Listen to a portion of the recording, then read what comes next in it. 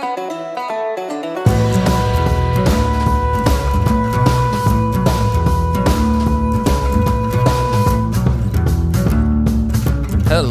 and welcome to episode 197 of Checkpoint Chat. My name is Alessandro Barbosa. I'm joined by Matthew Figuera. Sometimes you just surprise me. Sometimes it'll be clear we're going to start now, and then there's like a pause. And then sometimes we'll talk, and then there'll be a pause, and then you'll carry on talking, and then you'll pause, and you'll carry on. And sometimes you talk, you pause, and you just start the episode. Gotta keep you on your toes, Matthew. Gotta keep this live production on your toes. Just hard cut to my face when you introduced the show. I don't know what I was doing. It was like that was an even longer pause than usual because you knew what was happening, and I think you were still shocked that it was happening so soon. Just got the timer started the recording, and it's production brain going on here. But yeah, I'm here. I'm ready now. You ready? How lovely is this beautiful sunny weather on how the nice eve of it getting cold again? That you can feel the switch to summer. Have you gone out at like 6 p.m. and gone, it's not pitch black? Yep. Oh, I do not need my it feels like thick summer. ass jacket anymore. Yeah, I cannot wait for summer. I'm over winter. I think we've actually spoken about this where I said I know I'm getting old when I'm the one who starts complaining about the weather. No, and but I've done that true. an awful lot this season. This winter wasn't even that bad. Like, let's be honest. Like, it was like no, quite but mild. it's because we had a joke of a summer, so it just felt like one long mediocre winter. That's true. But we also had like tons of rain during this winter, which is so unusual. And you're right.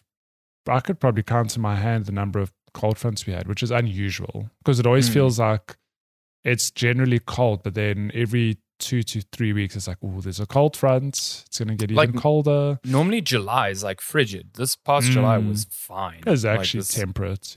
Yeah, so global warming, hooray. Also now the whole of July, the whole of Europe was burning down, and here we were having a mild winter. So August is also it starts warming up. There's always one surprise cold front, and I think this weekend is the surprise cold fronts. And you and I are running tomorrow morning. It's always cold the 1st of September. Like, put it that way. It is. It always is. You and I are running tomorrow, and it's cold. If it's cold in the morning for the run, I'm just going to stay in bed. It's cool. Very, very You mean sad. you're going to be sad? Still got to go pick up my number. Got to downgrade to that 10K because. Did you pay for the 21? I also need to collect my number today and Lenskers. So it's going to be a good race. It's a route I enjoy. Done many a time. It's my home turf now. Yeah, home turf advantage. I know the route, so I know exactly how to pace myself. God, it's always a great time. When I ran with you last week, that's always the tricky thing when running a new route. You're never sure. You don't know how to pace yourself. How to pace yourself. Like, where are the hard parts? You can't mentally prepare for them. And then you have a running partner who just lies to you after every corner, who's just like, no, after this hill, it's pretty much fine. After this hill, like 3Ks later, we're still hitting these fucking hills. I told you there were hills. There were many hills. Only at the end, I said, up front, first half of the route, hills. Second half, way less hills. I mean, true, but we got like 2Ks in, you're like, the intense hills are pretty much done. Fucking lies. There was one lies abound. Lies abound. So many still to come. Gotta motivate. Yes, you and Lenska are the same though, because I'm the same with her. I'm like, there's just one more hill. And then we get there. She's like, oh my God. Yes. When you're like, there's still a baby hill by the zoo, my brain didn't click. Like, I should have known because I know exactly what hill that is. And when we arrived there, I was like, oh my God, this is But I've had Lenska complain like, all the routes you do have are just hills.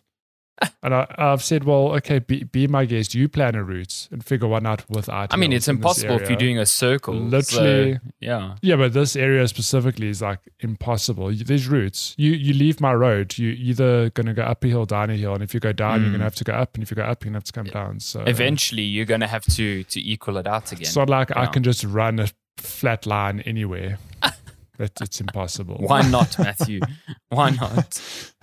It's just impossible.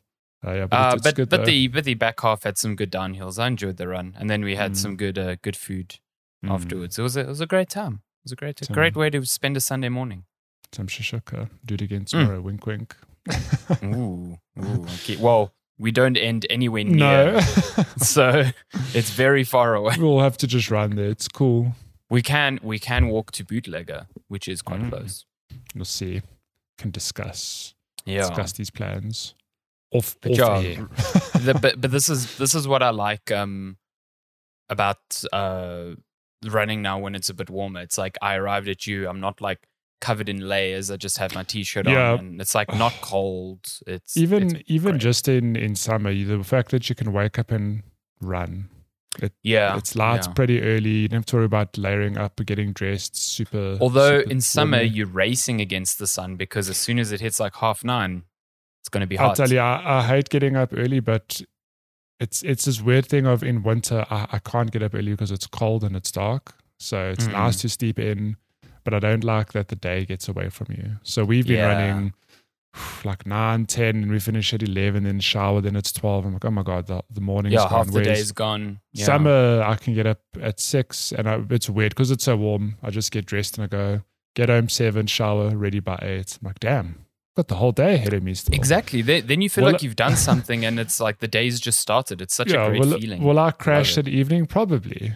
But it doesn't matter. But it's fine. It doesn't matter. That's future Matthew's problem. I had a good start to the day. It's cool. Will I be able to game late tonight? Probably not. It's cool. You say this, but I've seen you game until like 2 a.m. on days where you've done a 10K run in the morning. So but those are days where it's like a 9 o'clock 10 run. I mean a 10K run. Yeah, try hit me up when it's those 5 or 6 in the morning runs and see if I'm up late.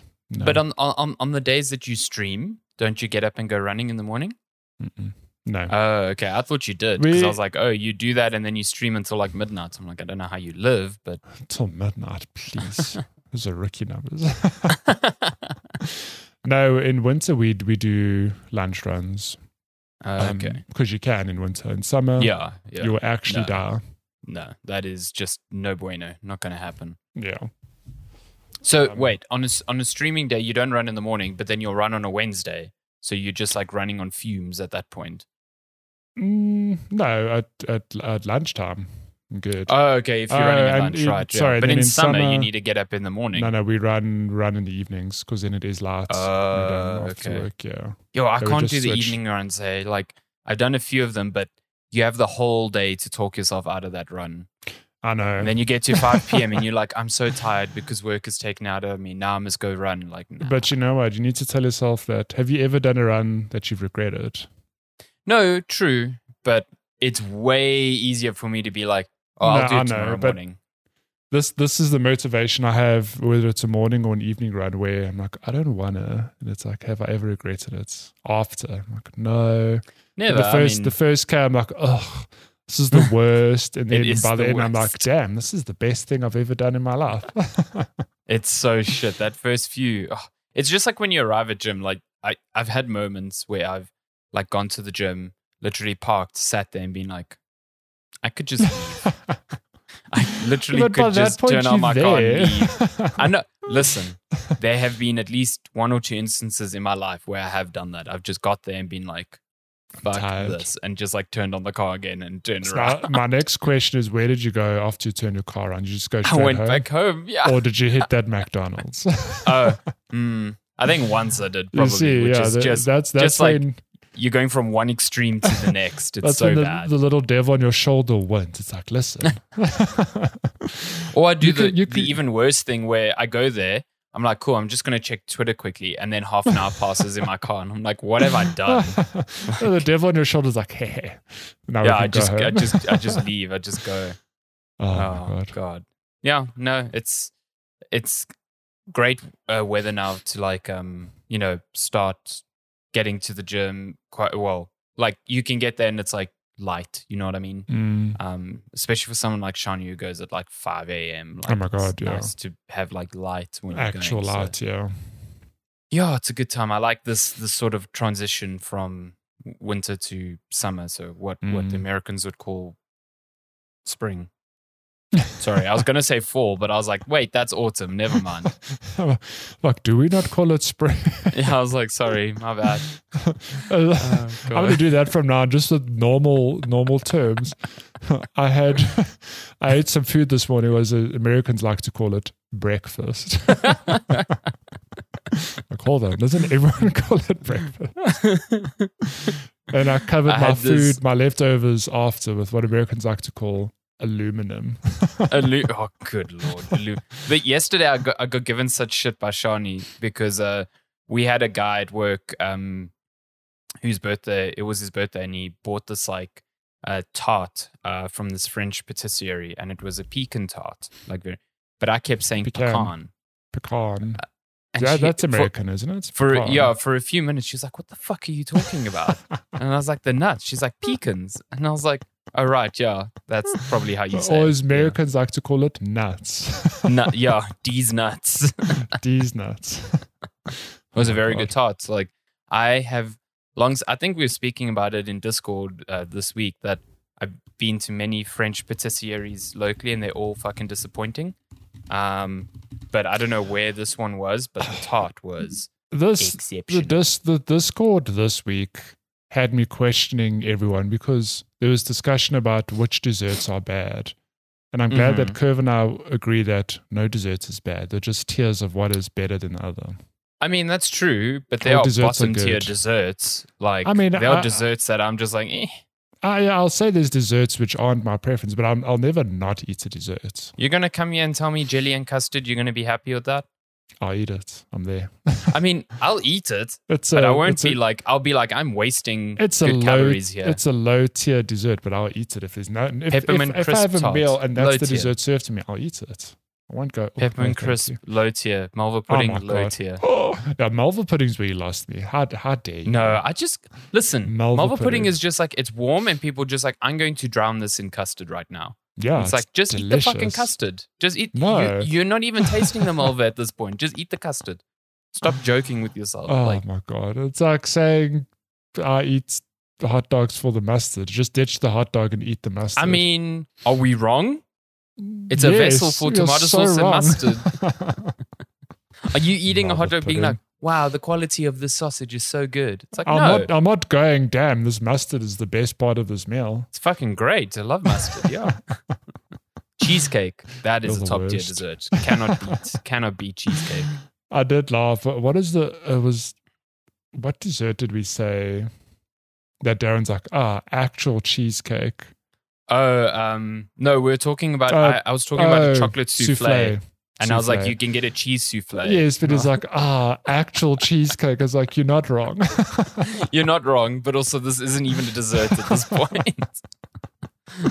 Still cannot believe that at one point in his life he thought cheesecake was just cake with a slice of cheese in it, which is just fucking mind-blowing to me. Melted cheese. Just unbelievable. Why do they call it cheesecake? Cheesecake's a weird one. Can I tell you why? Because baked cheesecake is S tier. Fridge cheesecake is like on bottom tier. Like, fridge cheesecake is so Or maybe boring. It'd be better if they added more slices of cheese. Make it an actual I want cheesecake. cheddar at least on 3 layers of mozzarella that cheesecake, cake. please. Some ricotta. Actually, most cheesecakes use like mascarpone and ricotta sometimes. So I've had a ricotta cake before. Not great. So you see, there's actual cheesecake and cheese. I mean, actual cheese. I mean, there's cheesecake. cheese and cheesecake, definitely. But it's like there's so much sweetness to it. It's like, might as well not be. And it's usually mascarpone, so yeah. Goddamn. We'll live and die by cheesecake. I love cheesecake. So good. It's been a very varied intro. My notes here say cold fronts, heels, American accents, and cheesecake. Yeah. Great. Got it. But with that, this Chick One Chat, we talk about cheesecake and video games. Yeah, we actually have quite a few video games to talk about, which is strange because this is probably like our longest preamble ever. So, Well, it's up there. It's up there. Wow. Sorry, I just had like a piece of hair in my cheesecake. Nice. God, I wish. Past few weeks, I'm sure if you've been listening, you remember I've been saying I've been playing something that I can't talk about. That hasn't been Cult of the Lamb, unfortunately. I have played that now, but that's not what I was talking about. was Spider-Man Remastered on PC. Bam. Look at that. I got this game like 2 weeks ago, but like the game that people are going to be playing now that it's out was only really patched in like 2 or 3 days ago.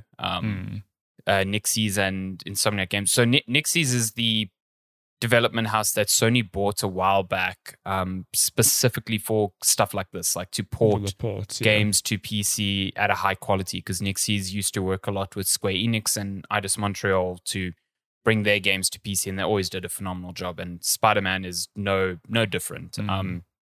I think it's quite incredible given that this is a proprietary engine from Insomniac, and its PC port has so many options that it makes, like, you know, even games running on like Unreal and stuff look pedestrian in terms of the options it gives you to you know, make the game run on a wide variety of systems. Yeah, you can tailor it. I think that the quality of the game doesn't, it surpasses the PS5 in some ways, but in some ways it just like matches it in terms of quality. But one thing, if you have the capable hardware, is like the ray tracing looks unbelievable. It's like real good. It's tiers above what PS5 is able to do. For example, if you're watching the video version now, just look at all them shiny reflections. It's real good. And it's like, damn. It's not even just the reflections. Like Digital Foundry obviously has a lot of side-by-side screenshots, but it's like the geometry in the reflections is of a high resolution. The number of things that can be reflected it's much higher. So like your reflections just have way more definition, and it might not be noticeable if you don't put them side by side, but like when you go back to the PS5 version, it's noticeably less like impressive. Which is saying something, because that game was impressive from the get-go anyway. So, but I mean, it's funny because for me, it feels like the game that keeps on giving, because I played it on PS4. I was like, damn, this is a great game. Watched Lenska play it on PS5, and I played a bit myself. It's like, damn, this game looks real good. this next gen, and then now on PC, I'm like, it looks even better. It still looks great. I showed Lenska yesterday. We know that opening scene so good when Peter wakes up, jumps out the window. It's so great. The whole transition to like jumps out a window and then you're in the game. You're in the game. Yeah. And I was just swinging, and I was like, how good does this look? And she's like, oh my God, like it looks lifelike. It's this game, it's 2018 game, but they've 4-year-old game already, hey? Yeah, insane. They've made it look. I mean, it looked good on PS5, obviously, but just running on PS5 at like a high frame rate. I think I had it running at 2K. I was like, it's really, that 1440p sharpness with like a frame rate that runs like in excess of 100 is real. So that's one thing that obviously we need to chat about. This game, as good as it looks, is a bit like resource intensive. Yeah, it's intensive, but not with the things that you expect. So like, yes, it's GPU intensive if you like putting ray tracing up to its like full tilt, but it still looks really good even if you aren't like putting everything up to its max. Where you might run into issues is actually your CPU out in the open world. It's like heavily CPU limited. Like in indoor scenes, I was maxing out at like 144 hertz on my PC. Yeah. But in the open world, because I'm only running a 5600X, which is not a bad CPU, it's just like it's like 2 gens behind now. Like it couldn't get really above 70 and sometimes dip below 60. And trying to figure out which settings that, you know, allowed me to prevent that is almost impossible. Like most of them don't. So yeah, that's just something to be aware of. And maybe it will change. I know during the review period, Nixies actually said that they are improving performance on AMD CPUs, because at first it was abysmal. It was like really bad. And it was only this week that it got to the point where it is now and actually feels quite good. Yeah.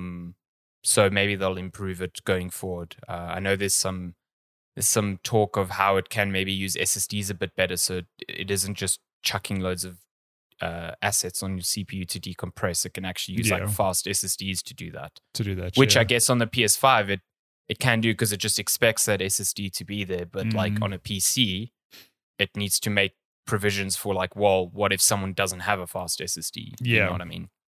What if somebody has the equivalent of a PS4 PC? Yeah, I mean, this could have been a good use, or a good like case study on what if games are going to start requiring a certain SSD speed to even work. And I think I'm actually quite surprised that hasn't happened yet. Especially with like, you've got talk of Returnal coming to PC, and that is a PS5 exclusive game. So I suspect a lot of work is going into that port to make it playable on much slower SSDs, or maybe we'll finally get a game that says, no, you need a PCIe Gen 4 SSD, otherwise this will straight up not work. Your straight up HDD is just not going to work. Yeah, like think about that game, how you had to, like when you ran to a door and it loaded that next area immediately, like that will not work on a non-SSD. No, so you'll just sit and wait. It'll break the whole experience. Exactly. So I think we are getting closer and closer to that sort of future. But at the same time, I do think you should be running, like at least on my machine, I've got 2 SSDs. One is like the ultra fast one, and one is like still an SSD, but not an ultra fast one. And I know if I'm playing a game now, I'll put it on the ultra fast one. And I use the other one as like cold storage, put it that way. Yeah. And I think, you kind of have to do that. So, yeah. But yeah, Spider-Man's great. I think you've played a bit. Have you noticed how the game is, like, as impressive as it is, it's showing its age in certain aspects of its open world now? So I only played about 2 hours on PC, but remember, like I mentioned earlier, Lenska played it earlier this year. So let's call it 3 to 4 months ago. And even then I was like, oof. Much as I love this game, I'm seeing how dated the open world feels. I mean, even when we played it when did it come out? 2018? 2018, yeah. The only reason I actually noticed that specifically is because we went for the platinum, and that was like, okay, you got to do everything. Yeah. And at that point, it's like, okay, let me do all the crimes in the area. And that's when it became very clear of, oh, damn, this is a lot of bloat. Like there's a ton of bloat, in the game. I mean, don't get me wrong, the base experience is really good. Like this is one of the best Spider-Man stories, I'd say. Oh, absolutely. Yeah. Like it's got real good beats, great highs, but very the good actual story missions. Yeah, the actual side quest activities. I mean, there are a couple side quests and they're fun, but yeah, it's very dated by today's standards. It stuck out to me a lot more than I thought it would. Just like, especially at the beginning of the game, because the beginning of the game is a lot of story missions disguised as side missions. Yeah. That are there to introduce you. Like you will do something in a story mission and then Peter will be like, oh, they've got these things happening all over the city, and the map will just be like, it will just vomit icons at you. Yeah.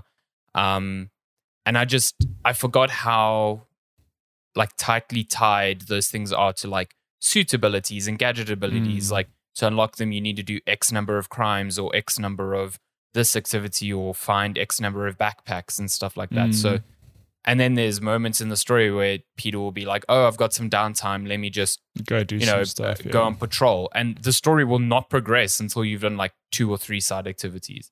Yeah. And I just did not enjoy that because the activities aren't as interesting. It really boils down to, there's a group of bad guys, just beat them up. Just go beat them up. for the most part. There are some others, like Harry Osborn's environmental tasks are a little bit different and more varied, but that's though as well. But those end up becoming like, collect this or swing over to that thing over there. The first one of that is like swing through clouds of pollution, and it's just like so stupid. I think if you're playing this game for the first time, you'll probably be far more forgiving of it, because it's just the novelty of swinging around and the feeling of being Spider-Man is so powerful. Like it feels so good. But we've both played this game now, and we've played Miles Morales. I've played Miles Morales twice. So like that novelty is still there, but it's not the same. It's not like the big wow factor as it was back then. So I think it's just more apparent the content is just like not up to snuff with the rest. I think you hit the nail on the head. I think you mentioned in our Discord earlier this week of it's apparent how dated this game is, purely because Miles Morales is like a more condensed experience. Because Miles Morales, like obviously I think it's better. Yes, absolutely. But it's also filled with fluff, but it's less apparent because it's a lot shorter. Like you can 100% that game in, I'm sucking it, but let's call it 10 to 15 hours, maybe 20. Yeah, I think I 100%ed it in, like 14. Yeah, where's this game? Oh my God, to tick off every crime and everything, you're looking at like 50 to 60 hours, maybe 40 if you, know easily. What you're doing. Yeah. No, I agree. Like, and Miles Morales, I think Miles Morales benefits because it takes the assumption that you've played Spider-Man before because it throws everything at you right at the beginning. Yeah. I remember playing it the first time and actually struggling to get back into the groove of the combat because it just kind of expected you to remember how the combat worked. Yeah. Which in a way is kind of neat because it doesn't need to spend time reteaching you everything. And I think that's why it felt way more streamlined and could be more streamlined. But yeah, the quality of the side missions in Miles Morales was a step above for sure. So I'm just hoping that because I think the second one is coming out or it's slated for next year, Spider-Man 2. So I hope that the world itself will feel a lot more modern in that regard. Will that be current gen only, like PS5 only? It's not PS4 as far as I know. So I'd be very curious to see what that game is. Because I think you were saying it would be cool if it was co-op because now it features Peter and Miles as well. So spoiler if you didn't know. I mean, there's a Miles Morales game. The next game is going to feature both of them, but we don't know to what degree they're going to both be included. I mean, there's just been the first trailer which featured both of them, and we know that Kraven is going to be a big villain, and we know Venom's going to be a villain. I mean, can you imagine swinging around the city together? Oof. That'd be, I think, some good fun. Or they do a GTA 5 style thing where you swap between the two. I really like that because I think if you haven't played Miles, like it's not just this is now Spider-Man but with a different like costume. It's like Miles plays so differently. His abilities are different. His stealth abilities are different. His combat is different. I think it would be great if the game utilizes them both to those strengths. So but I mean, if you've not owned a PS4 or PS5 and you're new to Spider-Man, you have some good content to look forward to because this is out now. Miles Morales is coming out later this year, if I'm not mistaken. Yeah, they did say later this year. Yeah, and that game on PC is going to look. Because that game amazing, also just its style is so different. Like I can't wait to see that. It's also different time of the year. It's like it's snowing, so there's a lot more neon and color in there. So I think the ray tracing improvements are going to look spectacular in that game. Yeah. So I mean, we've got the criticisms, but I still love the Spider-Man game. It is the best Spider-Man game. Well, both of them. This entire series is just the best. Like the best open world Spider-Man simulator you could hope for. I mean, we've known since 2018 when we played the game that they put a lot of time into making the swinging feel good, and you can feel it. It's like we pick up this game 4 years later and we still go, oh my God, swinging around is still the best thing. It still feels so good. Like I still rarely used fast travel because it's just so much fun to get around. Like the combination of swinging, web zipping, it feels phenomenal. Just really, really good. So I'm happy that people who, like you said, who don't have consoles are able to play this now. And it's a shame it took 4 whole years. Like that's a bit of a bummer because it does mean that some of the design elements feel out of touch with what you'd expect now, but it's still such a good game. Yeah. Would recommend if you've got a PC and you haven't played absolutely. Definitely play it. It's a good time. Cool. So that's Spider-Man Remastered. Hopefully we'll get to play Miles soon enough again. Moving on. I started playing. I've only played about 2 hours or so of new game called Cult of the Lamb. This is one published by Devolver Digital, and that has been on my radar for quite a while now, just because of how weird and interesting it looks. When was it first shown? I think it was last year sometime. Oh, hello, cat. I think it was last year sometime. I can't remember, but like from the moment it was announced, it was like quite striking. Because it is a standout game. Yeah, the whole premise is just like you are this lamb, and you are essentially building a cult to follow you. And it's just like so out there and ridiculous. So for those who are unaware, Cult of the Lamb is actually a combination of two genres, so to speak. It is a sort of like town simulator management sim, and then it is also a roguelite dungeon crawler. So essentially at the beginning of the game, you are this lamb that is going to be sacrificed to these three gods, and this fourth god who is called the one and below or something like that. I don't know. He's like this god that was like outcast by the other three. The one who waits. The one who waits. Yeah. And I didn't know that because I've got some gameplay. He saves you from death, and he's like, I want you to start a cult in my name so that you can overthrow the other three gods. And he gives you this crown, and now you as a lamb are going to start a cult in his name. And so what you do is, as you complete runs through procedurally generated dungeons, you'll come across followers who you then indoctrinate to your cult. And then when you get back to town, you do things like get them to mine like ore or wood or pray at a shrine. And all of those give you resources to build new structures. Devotion, which you get from your shrine, lets you upgrade the tier of your town, which unlocks more structures for you to build. You then have like a church where you deliver sermons, which gives you another resource, which determines like your level in your dungeon crawling run. So that will determine like the starting level of the weapons you find on each run, or the abilities that are offered to you on each run.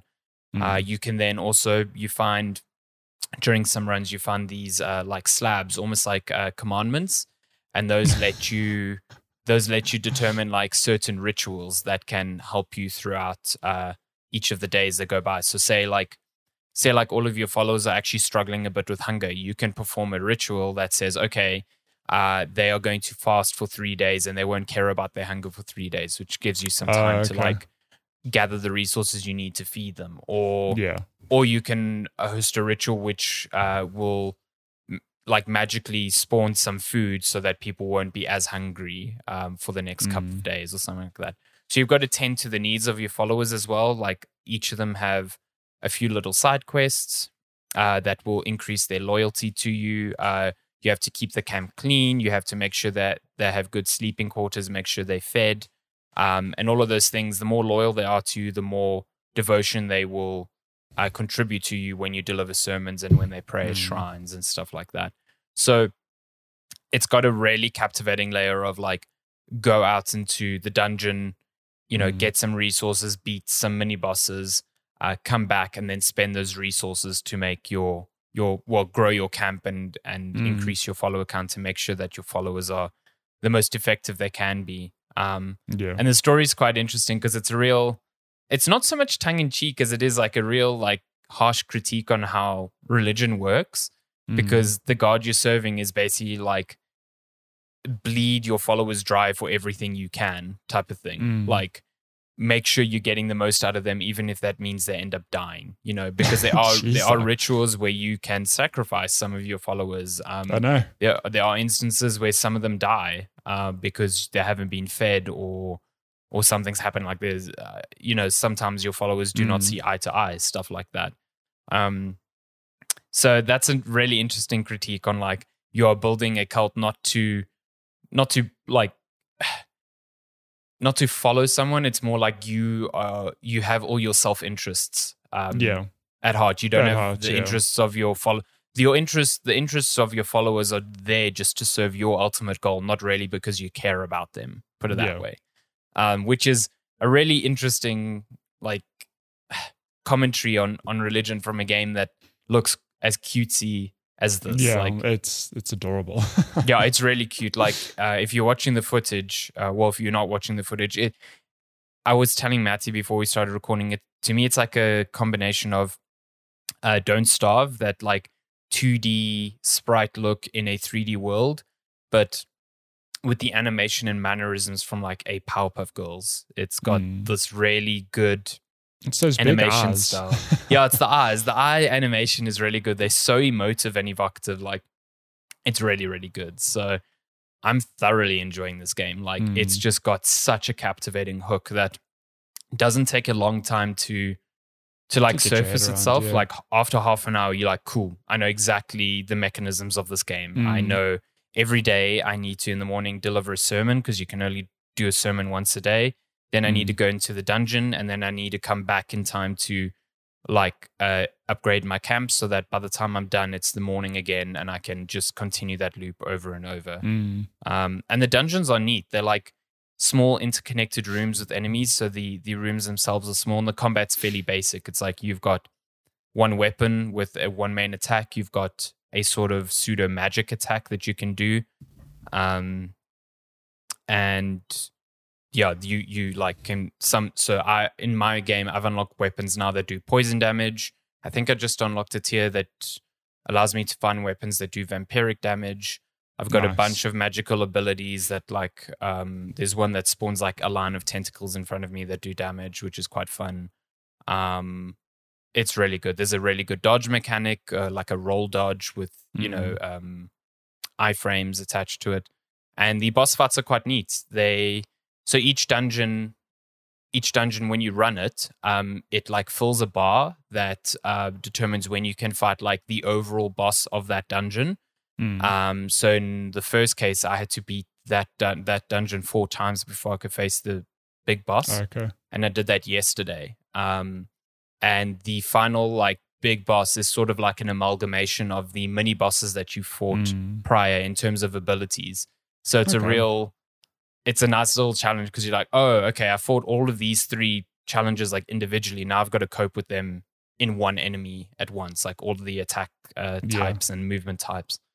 So it's good. I think this is 100% a Matthew game. Like, I'm playing this and I'm like, Matthew's going to fucking adore this game. I'm watching the footage. I'm like, oh my. Yeah, it's apparently quite long. So Jessica Howard, who did the review for GameSpot, said she played for 30 hours. So yeah, there's apparently a lot of replayability in the dungeons, and I think it just like exponentially grows out. Like sort of like an Animal Crossing. Like, at the beginning, you're making tons of progress, and you're like, oh, I'm going to finish this super easily. Yeah. But then like the requirements for upgrades start increasing and increasing. Yeah. So, oh boy. Yeah, I'm playing this on PC. It's on Switch. It's on consoles. God damn, I wish I had a Steam Deck to play this thing. Right on Switch, man. It's like double the price. Almost double the price on Switch, yeah. But I think this on a handheld in bed, just doing like a couple of runs, like playing a few days, sort of like Animal Crossing. At least it's not like Animal Crossing where you limit it to the number of actions you can do a day. It's like, I can play this for hours if I want to. Yeah. So, yeah, it's a good game. I'm really, really digging it. And I think I'm glad that the hype, like, it wasn't just like a game that looked good in trailers and previews and then ended up being like quite shallow. Like, this game has got universal praise. Like, it's being spoken about in Game of the Year discussions already. So, yeah, it's up there for me. I think what's interesting is that Spider-Man obviously launched this week as well. But Cult of the Lamb is... Didn't they put out a tweet about that? They did. It was great. It's like, we'll meet again, Spider-Man. So good. But yeah, it's selling very well, which is cool. I always love seeing surprise indies do good work. Do you think calling this an indie is strange, considering Devolver published them? Like, it's Devolver is a publicly traded company now. It is, but it's a weird thing, because I don't imagine like a building of people made this game.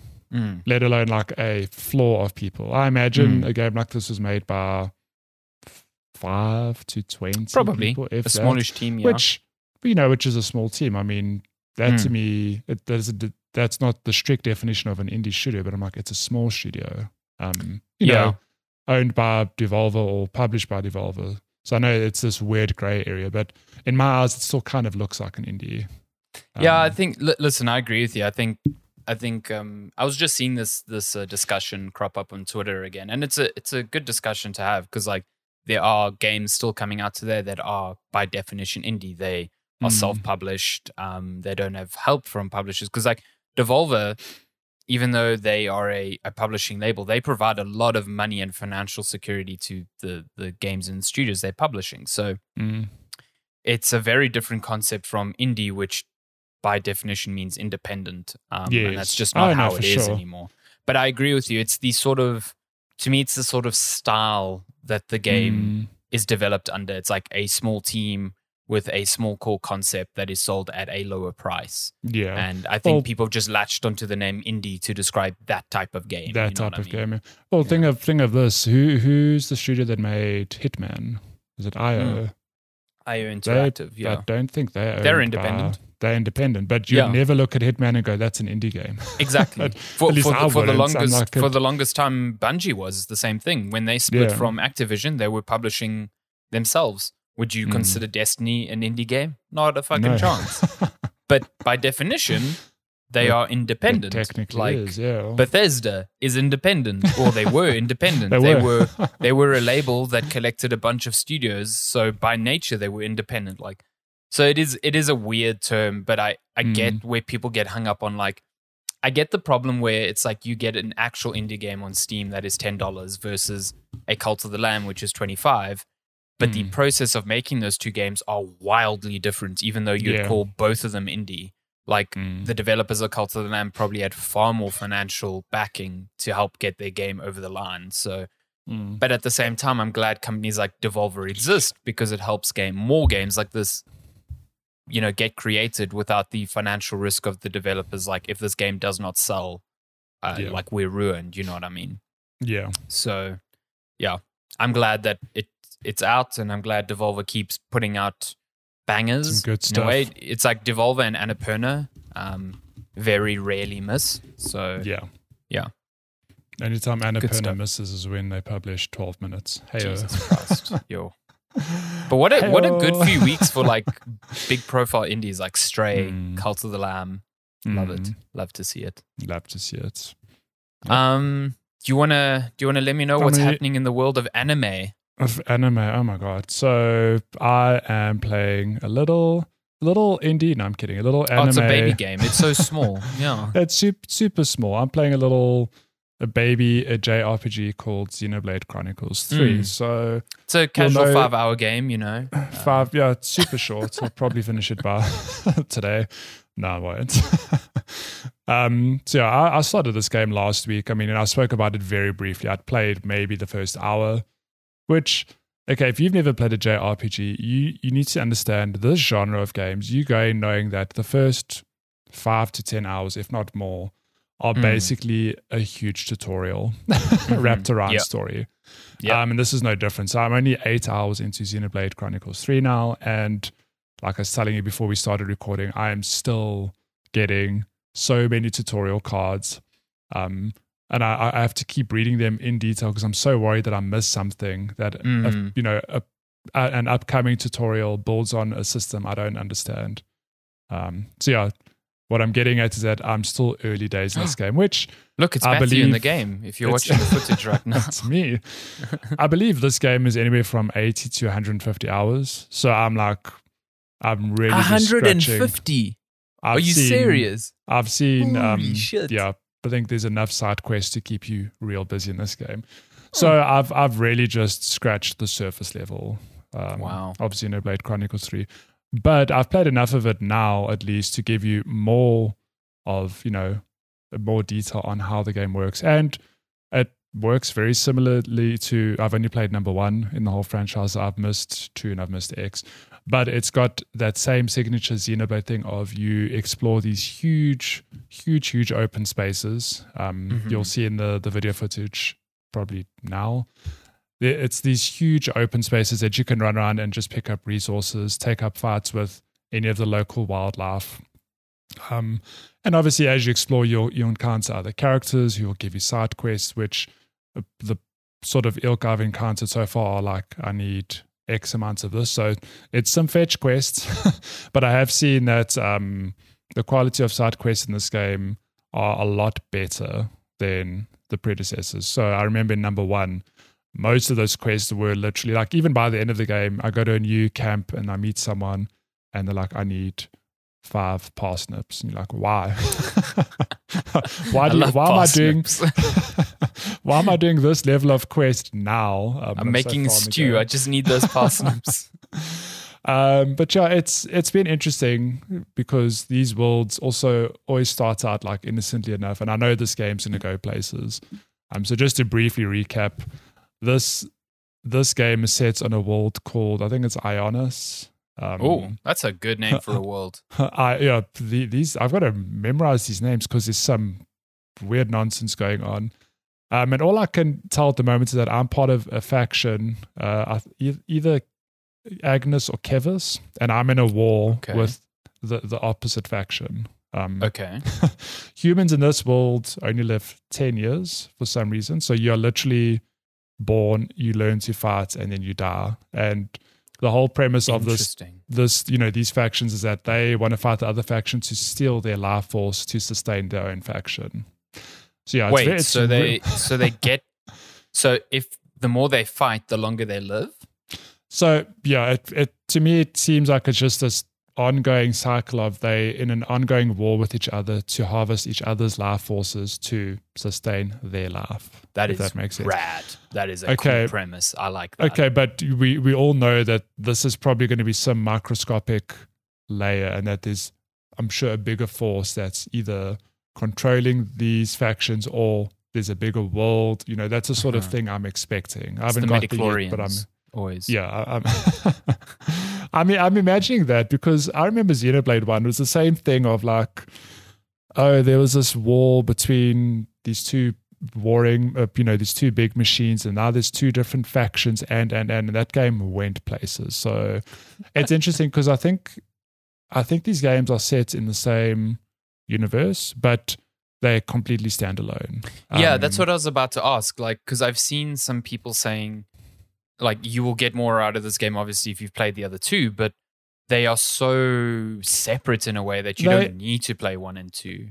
I think they are super separate. And I mean, it's because I think it might be that thing of they set in the same universe, but this game takes place 1,000 years after the first game. Like, I don't know. Oh, okay. Wow. No. I'm just guessing because, I mean, a lot of the races and the themes and the landscapes have like, a sort of distinct feel, like a very Xenoblade feel. So like if you're watching the video feed now, this lady who has like wings on her head, that's like a specific race in this game. I thought those were ears. Never mind. Well, maybe there are ears. I don't know.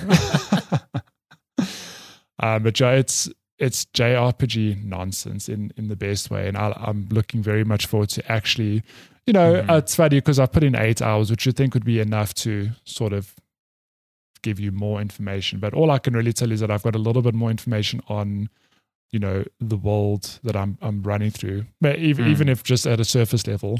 But the game itself it's good fun. Like if you're watching the video feed now, this is what I've been talking about. God. It's just these big open spaces to run through. There's lots of collectibles. How is this running on a Switch? This looks amazing. So yeah, it looks good. But it's funny because when you have it on Switch, it kind of looks like the textures are low res. A bit muddy? Okay. A bit muddy, yeah, which I guess it has to because when fights get busy, there's a lot of effects happening. There's a lot of stuff happening on screen. And the performance doesn't dip, thankfully. And I imagine, it's for that reason. I think you're also running into the issue I've had for many years with the Switch now is that you're playing on a higher resolution display. Because obviously you're capturing while this is docked, obviously. And because the Switch dock only outputs at 1080p, regardless of what display you've hooked it up to, it depends on your display to upscale it. And upscaling on a display level is always bad. It always makes everything look really soft. A little bit more muddy, yeah. Yeah, so you're experiencing what I've always complained about having my Switch docked to a 4K TV. It's that it looks bad on the TV and it always looks way better in handheld because then it's a native resolution. So again, if we ever got a Switch Pro that it doesn't need to do 4K rendering, it just needs to have something that upscales it correctly instead of depending on the TV to do it, then yeah.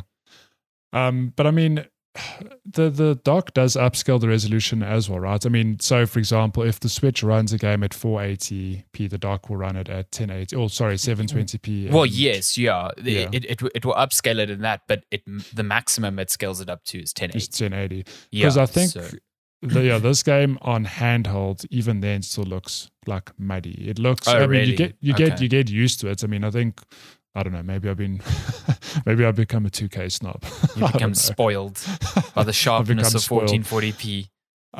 So look, on Switch initially, I was a bit like, oh man, this looks muddy, but you get used to it. I think it's part of the look of this game as well. I think it's got a good art style though. Lots of color.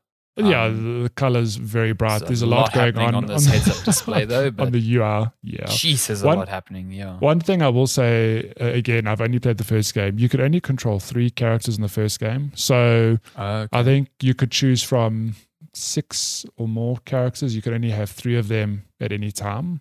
Mm-hmm. This game, you have 6 people. Like I've only just recently...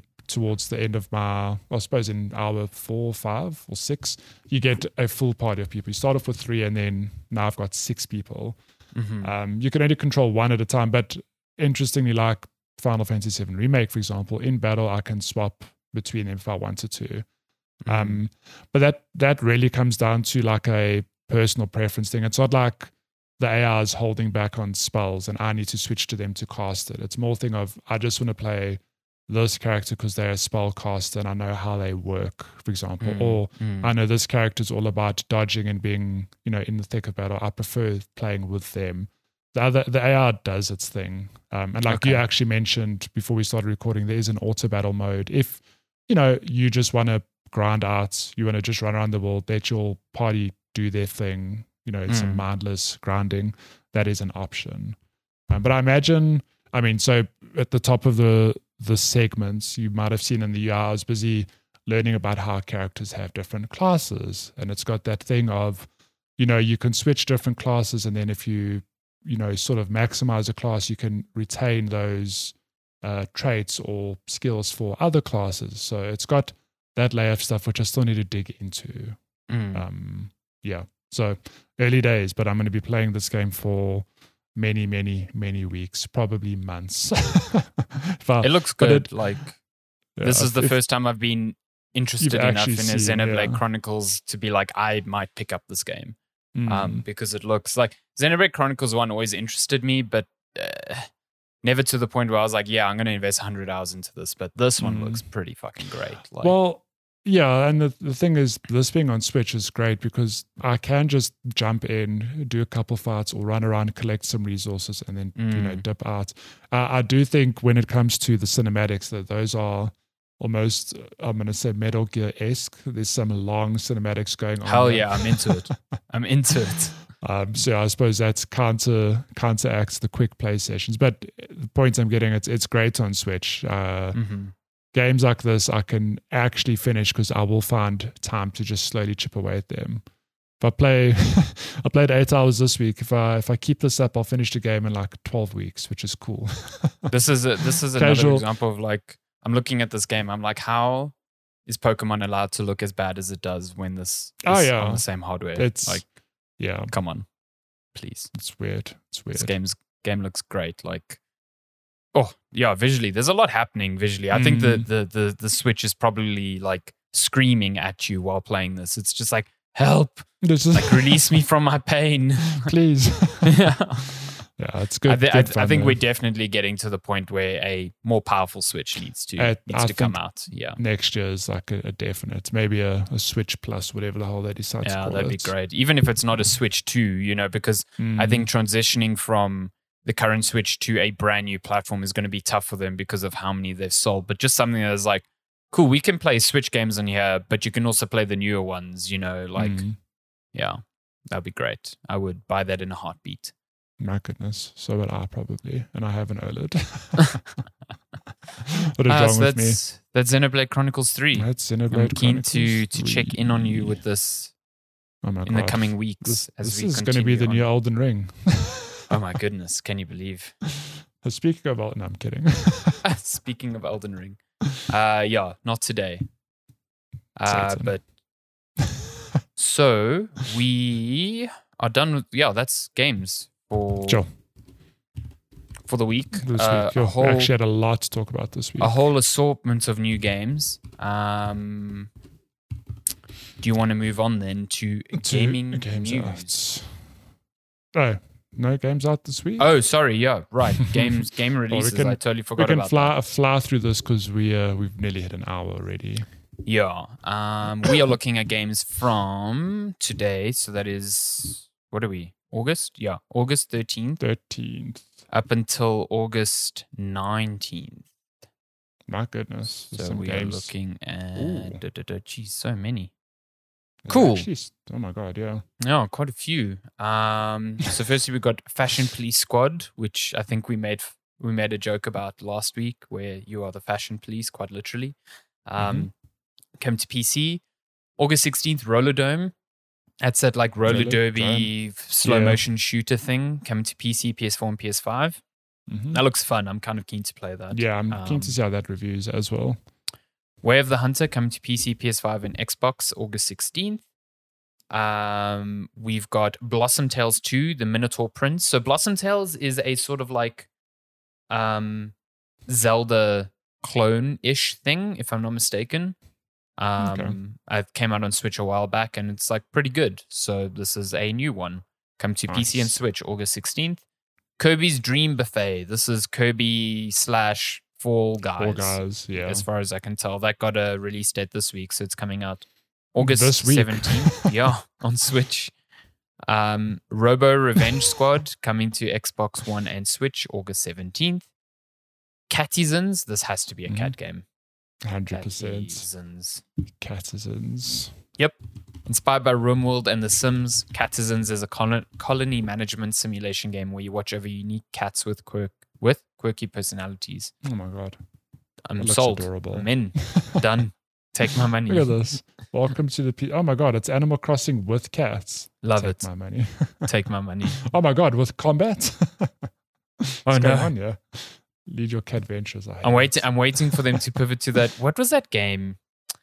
There was that game a while back where it was like, oh, this looks like a Pokemon ripoff. And then you realize it's like, put your Pokemon to work in like an arms factory or something. Oh my God. I know exactly which game you're talking about. But that trailer went places. Paimon, I think it was called. Or Paimon. I don't fucking know. But that's that crazy. Game, wow. Never in my life have I seen a turn as sharp as that in a trailer. Yeah. This game, I love it just for the pun. Lost and Hound. Lost so good. And Hound. That should be the name for a Sherlock Holmes like side story with the Hound of Baskerville. About Sherlock Holmes dogs. Yeah. Lost and Hound. Lost and Hound. Thymesia coming to PC, PS5, Xbox, and Switch. Isn't Thymesia the homeworld of Wonder Woman? I have no idea. Thymesia. I'm pretty sure. No, I'm wrong. Thymesia is a grueling action RPG with fast-paced combat and an intricate plague weapon system. Oh, this looks almost like a Dark Souls-ish thing. Nice. Oh, published by Team 17. So, this looks pretty good. Okay, okay, I'm into it. I could play this. Then we've got Metropolis. Metropolis. God, is this another simulation but with dogs? That would be so funny. Would have been 2 T's if it is that. If that was the case, Metropolis. It's not, but that would have been funny. Damn it. Metropolis is a lovely sci-fi adventure set on the abandoned planet Earth. Plays Henry Dijon, as in the mustard. Dijon. In search of a legendary lost city. I'm ready. It almost looks like a point-and-click adventure game. It's got a really cool art style. So nice. Then we've got Curse to Golf, which looks pretty cool. I think that's that golf roguelike, isn't it? A golf roguelike? Golf. Curse to Golf is a golf-like adventure game where every shot counts. Plays a task with making it out of golf purgatory to become a golfing legend. This looks so cool. Curse to Golf. I'm down. I'm into it. There's a demo out on Steam now if you want to play it. Hilarious. Golf Purgatory. This is a John Michael game if I've ever seen This one. is a weird tangent, but did you know there exists such a thing as hole-in-one insurance? I learned this week. What? So apparently most golf courses, if you hit a hole-in-one, you are obliged to buy a round for everyone at the club. So people literally take out insurance against this because it can be in the thousands. Oh, shit. Insurance companies, so smart. They offer policies for hole-in-ones. Like, that is unbelievable, yeah. What a time to be alive. Who knew? Can't just be a gentleman's agreement. Be like, yeah, hit a hole-in-one, like, guys. This will actually ruin me. I'm not going to pay this. Like, well done. Yeah. Like, no, yes, drinks now. Yeah, no, fucking hell. Last two games, RPG Time, The Legend of Wright, coming to PC, Switch, and PS4. It's only out on PC in September, so it's only Switch and PS4. And A Tale of Paper Refolded. Oh my god! Is this the way they say remastered? It's refolded. Coming to PC, Xbox One, and Xbox Series X and S. Love to see it. And that's games out this week. Oh my goodness! Should we move on to gaming news? What is the headline this week? What do you want to start with?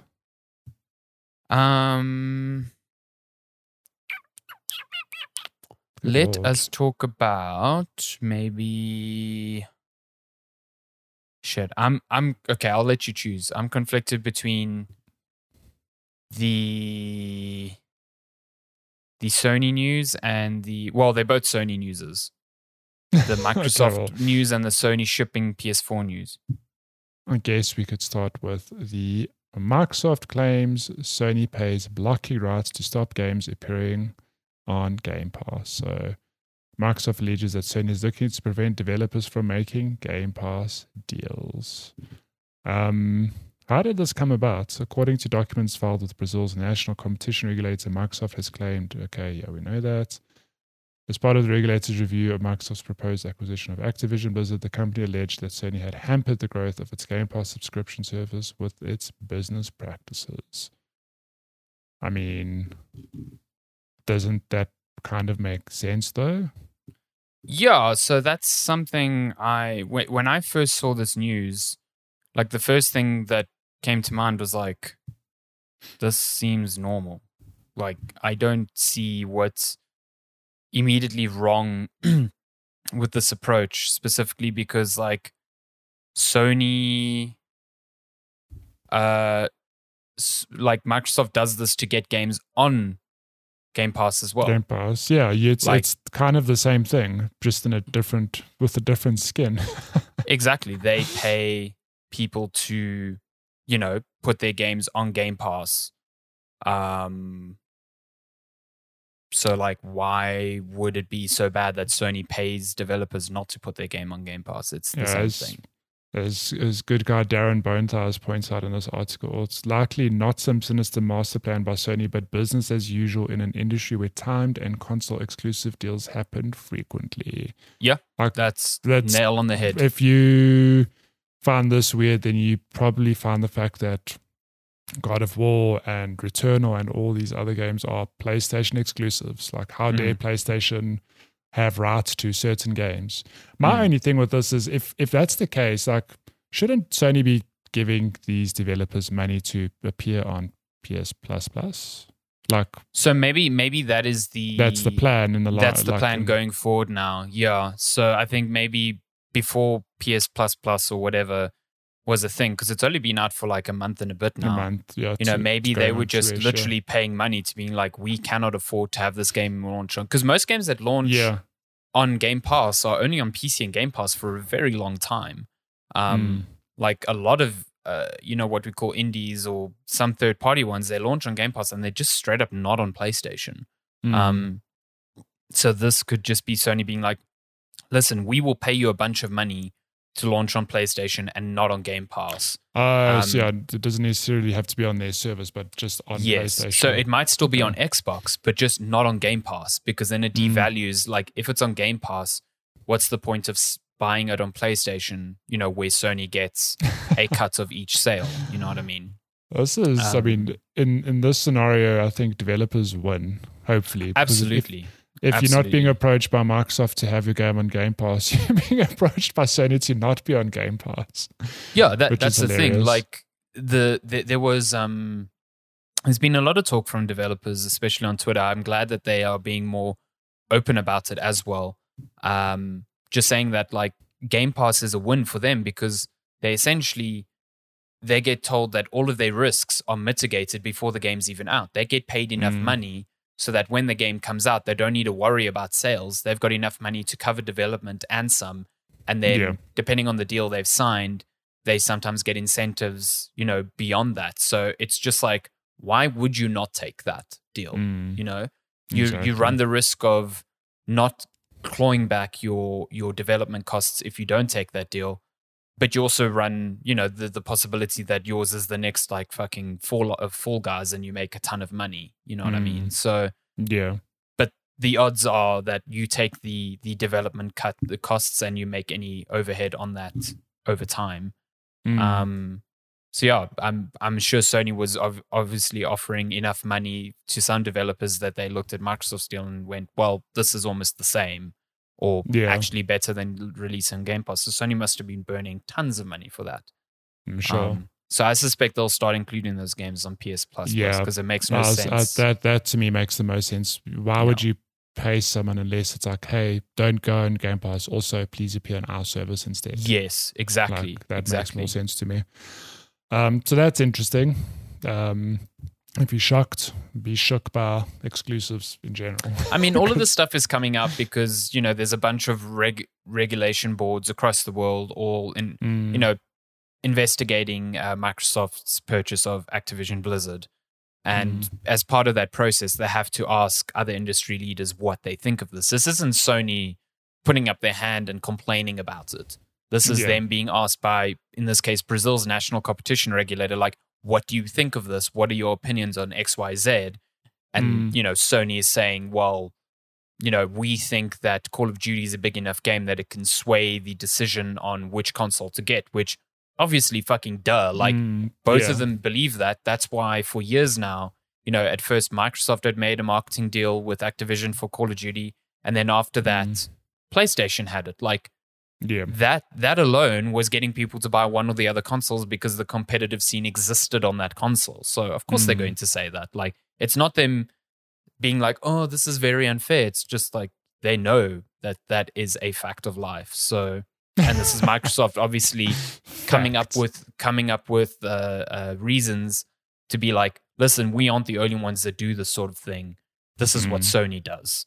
So you can't call us anti-competitive when our competition is doing the exact same thing. The same. Yeah. So this is the only reason these things come up. Like, I don't think this deal is going to be blocked. I think it would take something quite massive at this point for this deal to be blocked.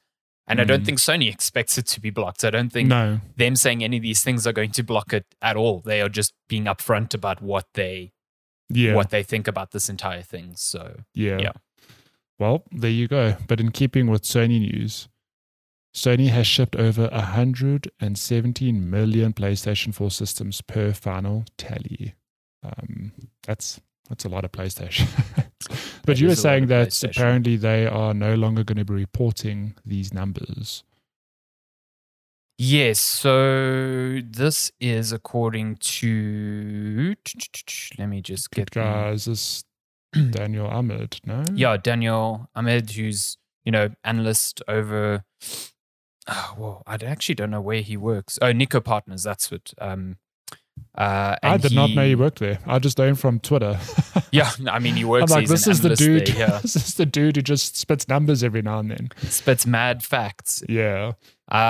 Basically, just says that Sony in their fiscal earnings are no longer reporting PS4 shipments, which basically means that the final total for the console shipments sits at 117.2 million as of March 2022. This doesn't mean that production on the PS4 stopped. It's just that it's so insignificant. Well, not insignificant, but it's no longer a concern for Sony. They are happy to say, this is what we sold, Yeah. So that's a really successful gen for the PS4. That is, it is up top there with some of the best-selling consoles of all time. As noted here in this article on Digital Trends, the Game Boy and Game Boy Color combined came in at 118 million. The Nintendo DS is 154. The PlayStation 4 never got close to the PS2 at 155, but that was seen as an anomaly. Like, that gen was very long. The PS3 was not enticing for many years. So, you know, the PS4 completely outsold the PS3 and course-corrected Sony in a very big way. Yeah. So, yeah. I mean, and even just for comparison, so the PS4 launched in what, 2013? Yes. It's so let's call it 9 years later, they've put it to bed. The PS2 was on the market for, I think, 14 years or something absolutely ridiculous. That is like an obscenely long generation, if I'm not mistaken, which obviously ran alongside the PS3 for a long time because, like you said, the PS3 had significant teething issues. So PlayStation 2's just carried on selling for the longest time. Yeah. The Nintendo Switch has been a success as well, currently tracking at 111 million units sold. Crazy. Which is wild. Yeah, the Switch is basically going to pass the PS4 in the next quarter. And remember, the Switch came out 2017, 4 years after. That is just crazy, and I don't see that slowing down. Nah, probably not. And again, that's probably why like a Switch successor is a bit tricky because like how does Nintendo deal with like that transition from this mega seller to like something brand new? Something else. They call it the Switch U, and they confuse the hell out of everyone. Oh, good Lord, not again. Fails. In other Nintendo news, we had a lovely little Splatoon 3 Direct this week, which I have not watched because I just missed it. So it's like a 30-minute Direct just for Splatoon. It was fantastic. New news on Splatoon. I'm sure you are hype. I am super. I love Splatoon. Always have. It's one of the games that got me into Nintendo, so super stoked. The Direct didn't have like much that was like super surprising, but it was like really nice to see more of the game considering it's out in less than a month. It's so soon. Yeah, it's very soon. Very, very soon. So we've got like all the weapon types from previous games are returning, but we've got two new weapon types. There's a bow called the Tri-Stinger that fires a spread shot of paint. And then the Splatana Wiper. It's like a windshield wiper sword almost that sends out waves of ink. Splatana. It's really good. Really, really good. There's also new special weapons that you can earn in the middle of matches. And those obviously make a big impact to the paint that you kind of like throw around the arenas, which determines who wins. So there's new arenas as well as along with a bunch of, returning ones. So there's going to be 12 stages at launch, which is really cool. It seems like, as far as I can tell, they're still doing the thing which I'm not a huge fan of, where they only put 2 stages in rotation every 2 hours. So it's like for every 2 hours, you can only bounce between 2. Yeah, I'm not huge into that. Like if it was for every hour, that'd be fine. But for 2 hours, it seems a bit long. Also, 2 seems weirdly low. Like, why not make it 3? 3, 4? Yeah, especially when you've got 12 total. Yeah. So yeah, you can still do a bunch of customization for your Inklings. So you'll have a bunch of shops in the like square where you can, buy shoes and clothes and whatever. Because like Splatoon is, as much as it is like a multiplayer shooter, it's all about style as well. You're showing off your little. Got to look good. Yeah, you got to look good in battle. I think the big changes here were there's a new collectible card game within the game called Turf Battle. There are 150 cards to collect in the game, and then you can build decks and battle other players. And obviously, we're going to get returning story mode. The returning co-op mode called Salmon Run, which is even bigger than before. It's like a horde mode, essentially. And it's now going to be available anytime because in Splatoon 3, it was only available at certain times. Yeah. Okay. So much, much better now. And there's been hints that there's going to be large-scale paid DLC in the years to come. Nintendo basically made a promise that they're going to support this game for at least 2 years. With Splatfests and regular updates, but Splatoon 2 did get story DLC, which was really good. So I'm hoping that we'll get something similar here. So yeah, okay. I'm hyped for this game. I think Splatoon is such a cool concept and such a great multiplayer game. So yeah, I need to still play it one day in my life. So good. I think you'd dig it. Yeah, I probably really dig it. It's a good. I'm like easy to please. It's what I think is really nice about it is that it's like it's very team based, obviously, but it's also it eschews like the common concept of it's only kills. You know what I mean? It's more like now you've got to position yourself correctly on these maps, and you know, like if everyone's fighting in this corner of the map, how can I get around them and like spread paint on this corner very quickly as no one like notices what I'm doing? You know what I mean? Yeah. So yeah. In other gaming news, Alone in the Dark reboot is officially announced. Yeah, so wild. Where did this come from? Yeah, I think it was part of. So it was leaked, and then it was part of what's the name? THQ Nordic's like showcase that they had yesterday that I didn't even know was happening. I also did. Yeah, like okay.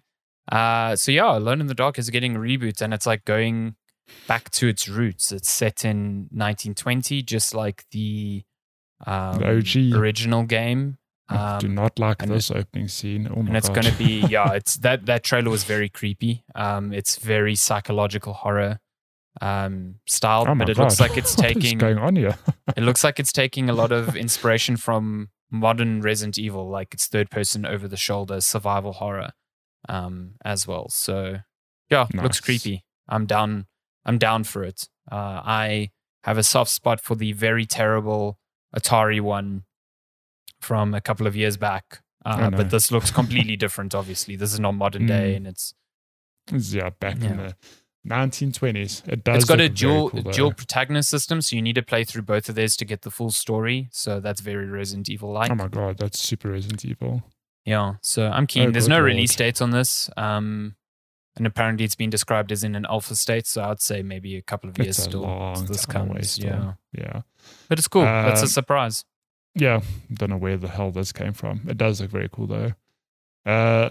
In other gaming news, Hogwarts Legacy delayed to 2023. I did not know that this game had a release date. I just thought I saw this news. I was like, oh, it's got a release date now of February. Yeah, I actually 10. Was pretty much the same as you. I didn't realize it was slated for this year. It's been delayed. It's like, I always thought it was early 2023.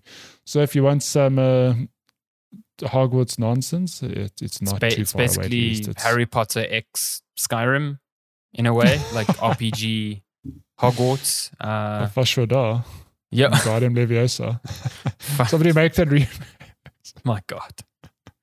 It's not coming out February 10th, 2023, as opposed to holiday 2022. Yeah. Someone on Twitter mentioned that this game was originally leaked in 2018. It has been a while.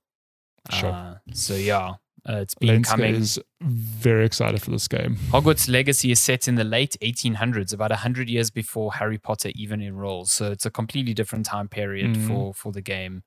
I think a lot of people who are, big fans of Harry Potter are keen on this. Obviously, it's very difficult to detach this from the sort of nonsense that Harry Potter's creator has been embroiled in for years now. J.K. Rowling's just lost the plot, which is a pity. Pity again also for these developers because they aren't in control of that sort of thing and they're just making a game based on a very popular property, and this game's going to sell super well. But it is what it is.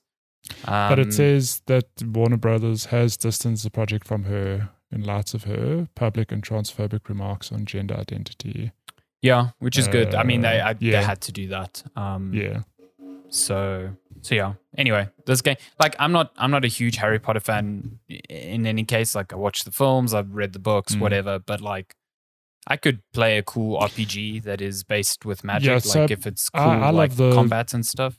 I love the books enough to just wonder if this game will be any good. Like, obviously, I hope it is, but I'm curious to see what the hell it is. Yeah. I know a couple of people super keen on this because they really love Harry Potter. So like the combination of an open world-ish RPG and, like wizarding magic stuff seems rad. So yeah. Yeah. In other delayed news, Marvel's Midnight Suns delayed again. Current gen releasing before the end of March 2023. So if you don't know what Marvel's Midnight Suns is, it is basically XCOM with Marvel heroes. It's a turn-based. Although with the weird like spin that it's also got deck building mechanics in it. So I think that's the thing that has thrown a lot of people, because they were like super into the idea of XCOM and Marvel, but now it's like a deck builder, and people are like, I don't like deck builders. You know what I mean? On? So this has just been delayed. This was meant to come out in October. Yeah, like October not 7. long from now, and now it's at least March. Like 2023. Because it'll release before the end of Take-Two's fiscal year, which ends March 2023. I mean, this game has been delayed twice now on the precipice of launch. Like, it was meant to come out much earlier this year. I think in like March or April this year. So we're like on the verge of a full year delay. So but I wonder if the reception has not been what they expected. Yeah. Also, I do wonder, because it's got Marvel. Obviously, it's a Marvel game. Are they, getting heavy-handed with making sure, not in a bad way, but like making sure that it, meets a certain quality? Or I'd presume so. Like, Marvel obviously doesn't want someone going out the door that isn't up to their standards, but at the same time, maybe they seeing the remarks online and going, well, we need to change this, X and Y. I don't know. I hope it comes out in a good state, because I love XCOM and I dig Marvel, so the combination of the two seems rad. But I'm not sold on the whole card-based mechanic of it. Yeah. And then in last bit of news this week, Hideo Kojima marks the 8-year anniversary of PT. Feel old. The secret playable teaser. Silent Hills demo terrified people almost a decade ago on PS4. My favorite part of this is that, Kojima tweeted this. I think I'm part of the Death Stranding Reddit or something, which obviously has a lot of Kojima fans. I've saw a bunch of posts, people going, what is he hinting at here? He tweeted about Pete. It's like, no guys, he's just saying it's like, my dude, it's just the anniversary. It's literally just the anniversary of it. Like, there's nothing else to it. Like, he literally cannot do anything with that game because Konami still owns it. So sorry. I'd love to know what the alternate reality looks like where this game did come out. I was fortunate enough to play it in its heyday just once on a cousin's PlayStation. Good Lord, it is a terrifying showcase. If you don't know what PT is, it was basically a teaser demo for Silent Hill or Silent Hills, I think it was called.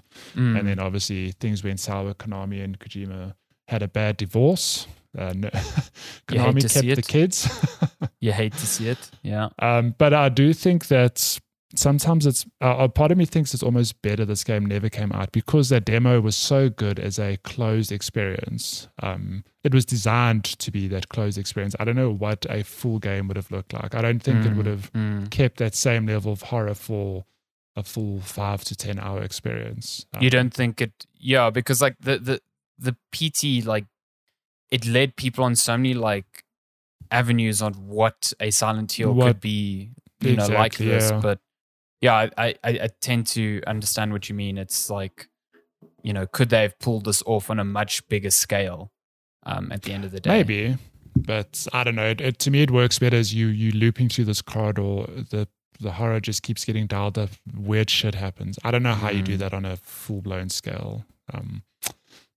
What could have been, we'll never know. But I've never played it. I'm kind of sad I never did, but at the same time, I had multiple opportunities at the time to do it. I was just dead scared. No. Like, also at that time, I wasn't like super into horror at that point. I've only really, like, very recently started really getting into horror games. So at the time, I was just like, well, I'm never going to fucking play this. Not a chance. And I feel sad that I'd never got to experience it. But even today, like, the way people talk about it and being like one of the most terrifying gaming experiences they've ever had, not in a way that's like cheap or unearned, just like unnerving and exceptionally designed. So it's a bit annoying that you can't even download it now. Like, in terms of a preservation reason, it would be great if I could just play this. You know what I mean?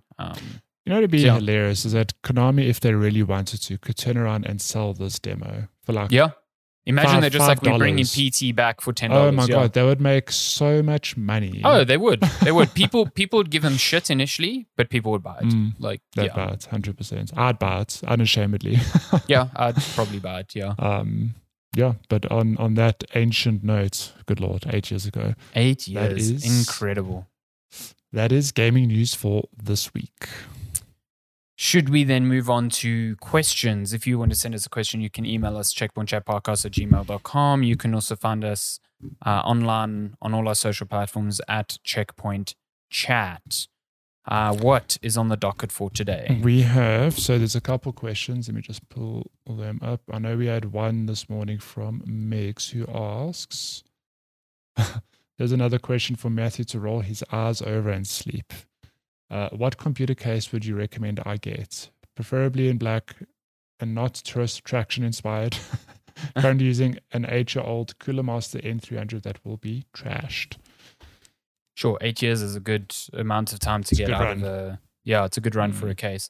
So it depends on a couple of things, obviously, like what size is your motherboard? Is it ATX? Is it mini ITX? Is it micro ATX? Like all those things factor in. Like if you're building an ITX case, then there's a number of suggestions. If you're building a standard tower, then there's a number of suggestions. But I think currently, if you're looking for a very good case, Fractal's Torrent series is really good. They have full tower cases. They have the Compact, which is a mid-tower case, and then they have the Nano, which is an ITX case, and all three of them are airflow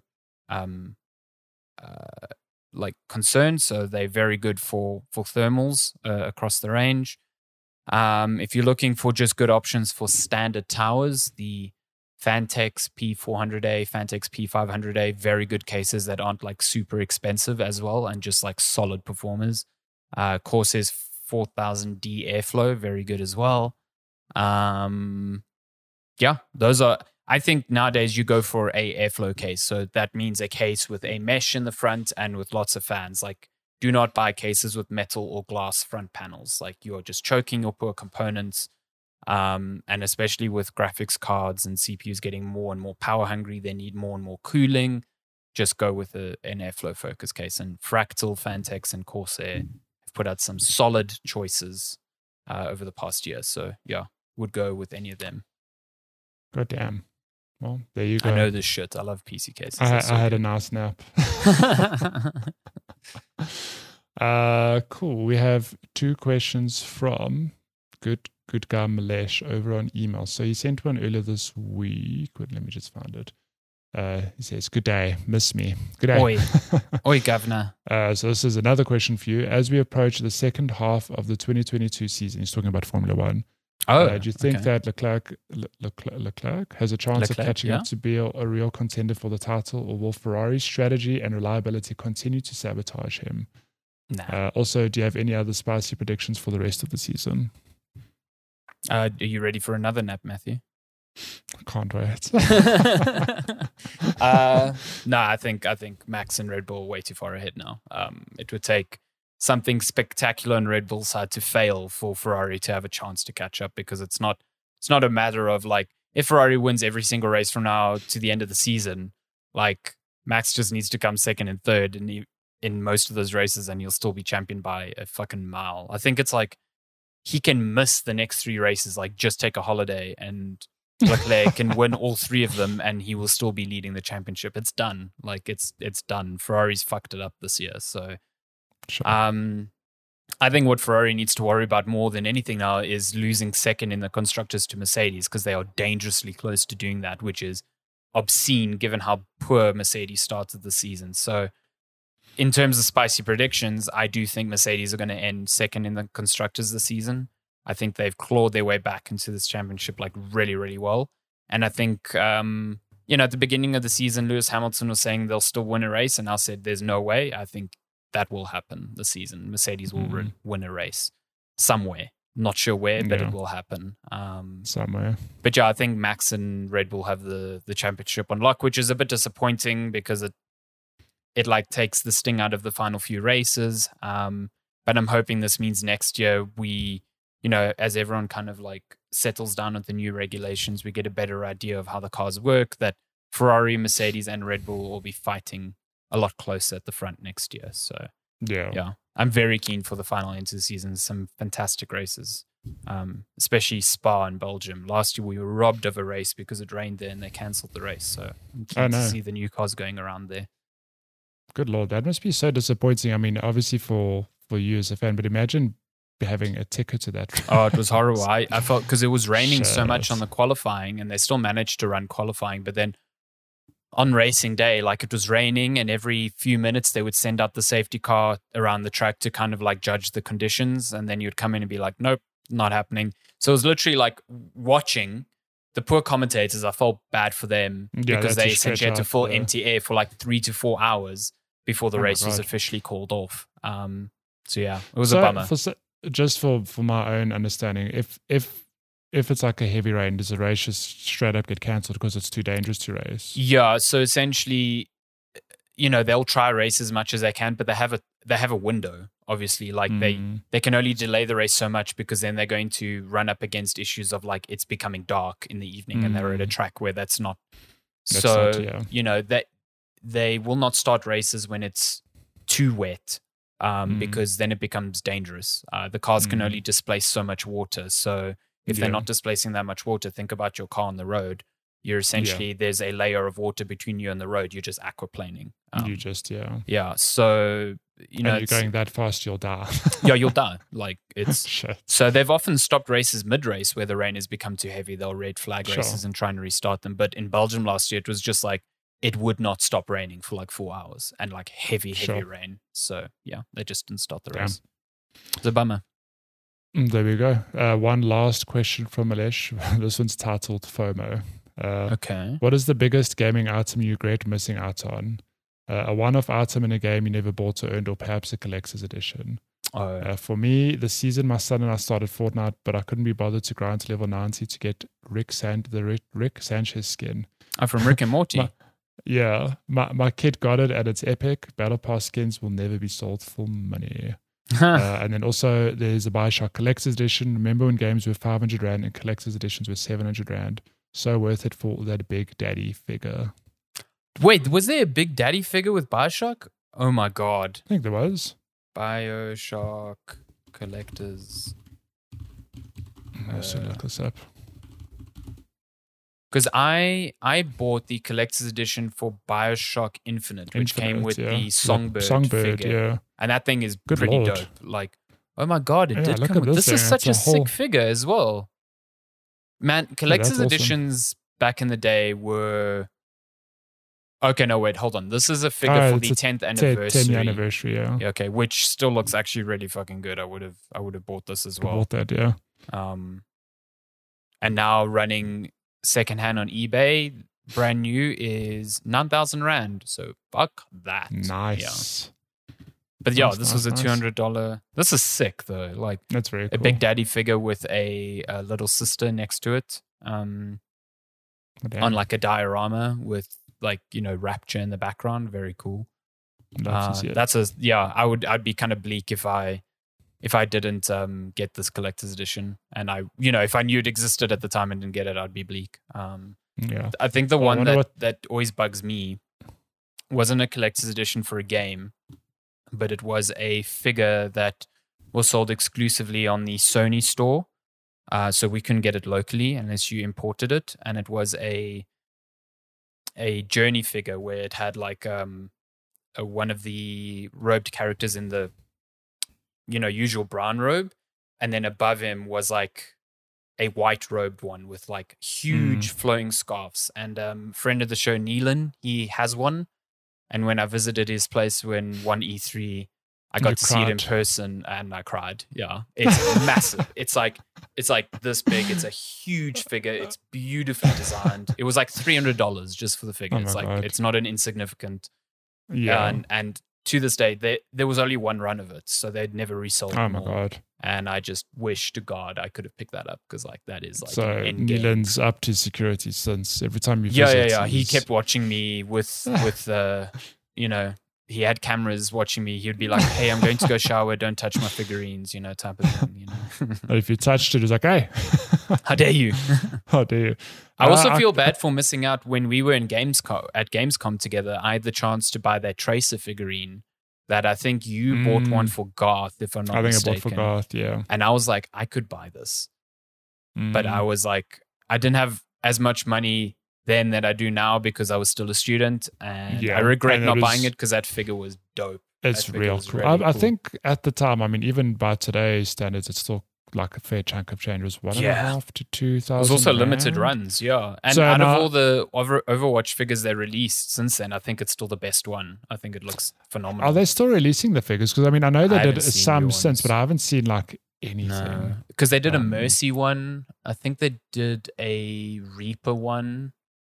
I must say that is one collectible as well, because even on that same trip, I was tempted. I was like, I don't even collect figurines, but I love Overwatch enough that I want this Tracer. It was cool. The whole good, her little like blue zip line that goes behind her for her recall, like it just. And I remember at Overwatch at Gamescom they had like a life size version of that figure at the stand. I remember seeing it there. Yeah, very very cool. What are your FOMO? No, I think the Tracer one comes to mind because you mentioned it. I'm actually kind of good with FOMO stuff. Like, granted, there might be one or two games that come out where I'm like, oh my god, I really want to play this like now. Like Elden Ring was a good example where I think we were sort of sitting around waiting to see if we got review copy. And the game launched on the Friday and we were like, well, we're not going to buy it just in case. And then we never got code and we only got it on like the Monday or the Tuesday. Yeah. It's like, oh my God. We like wasted a whole week. I was like maybe we could have played it. Desperate to play this game. Yeah. But in terms of collectibles and stuff, like I can't say anything comes to mind. I'm sure there are times in my life where I think we had the same thing happen when Final Fantasy VII Remake came out. Like we were waiting for code. Oh my God. Never came. And I think we only waited one day there. We were just like, fuck this. Yeah, let's just buy the game. And that's funny because you played it and I didn't play it for months. I know. I never got to it for months. Yeah. It's really funny. Yeah. But yeah, that's cool. That's questions. If you want to send us a question, you can email us checkpointchatpodcast@gmail.com or you can find us online at Checkpoint Chat on all social media platforms. And that is episode 197. 197. Oof, my bad. 200's coming up. Yeah, 200. It's 3 episodes away and I won't be here. So sorry. I'll do it by myself. Yeah, just solo that episode. Just go for it. It's me by myself. Happy birthday us. So yeah, that is episode 197 of Checkpoint Chat. As always, thank you so much for supporting. Thank you so much for listening. And we will see you next week. Have a fantastic week. Okay, bye. Goodbye.